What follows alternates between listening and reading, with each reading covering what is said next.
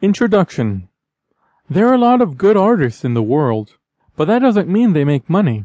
A lot of people are good at drawing, but they don't know how to sell their works. The point is, selling and creating are two completely different things. The business side has its own challenges and opportunities. There are lots of false ideas out there. Websites that claim that you'll reach tens of thousands of visitors, but all that happens is they put it on their websites with all the traffic noise, resulting in not a single sale. After the $50,000+ I've made, with simple pencil portraits and other illustrations I got through referrals, writers, and companies, I thought I got a pretty good idea of what works and what doesn't.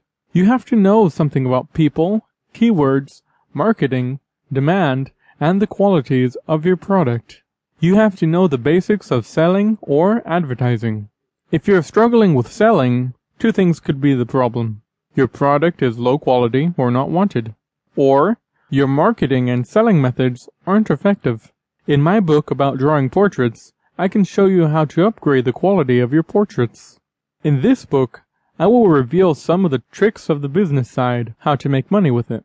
So if you haven't bought this book already, and you're looking to make some money with your passion or hobby, I encourage you not to wait any longer, and download or purchase it now.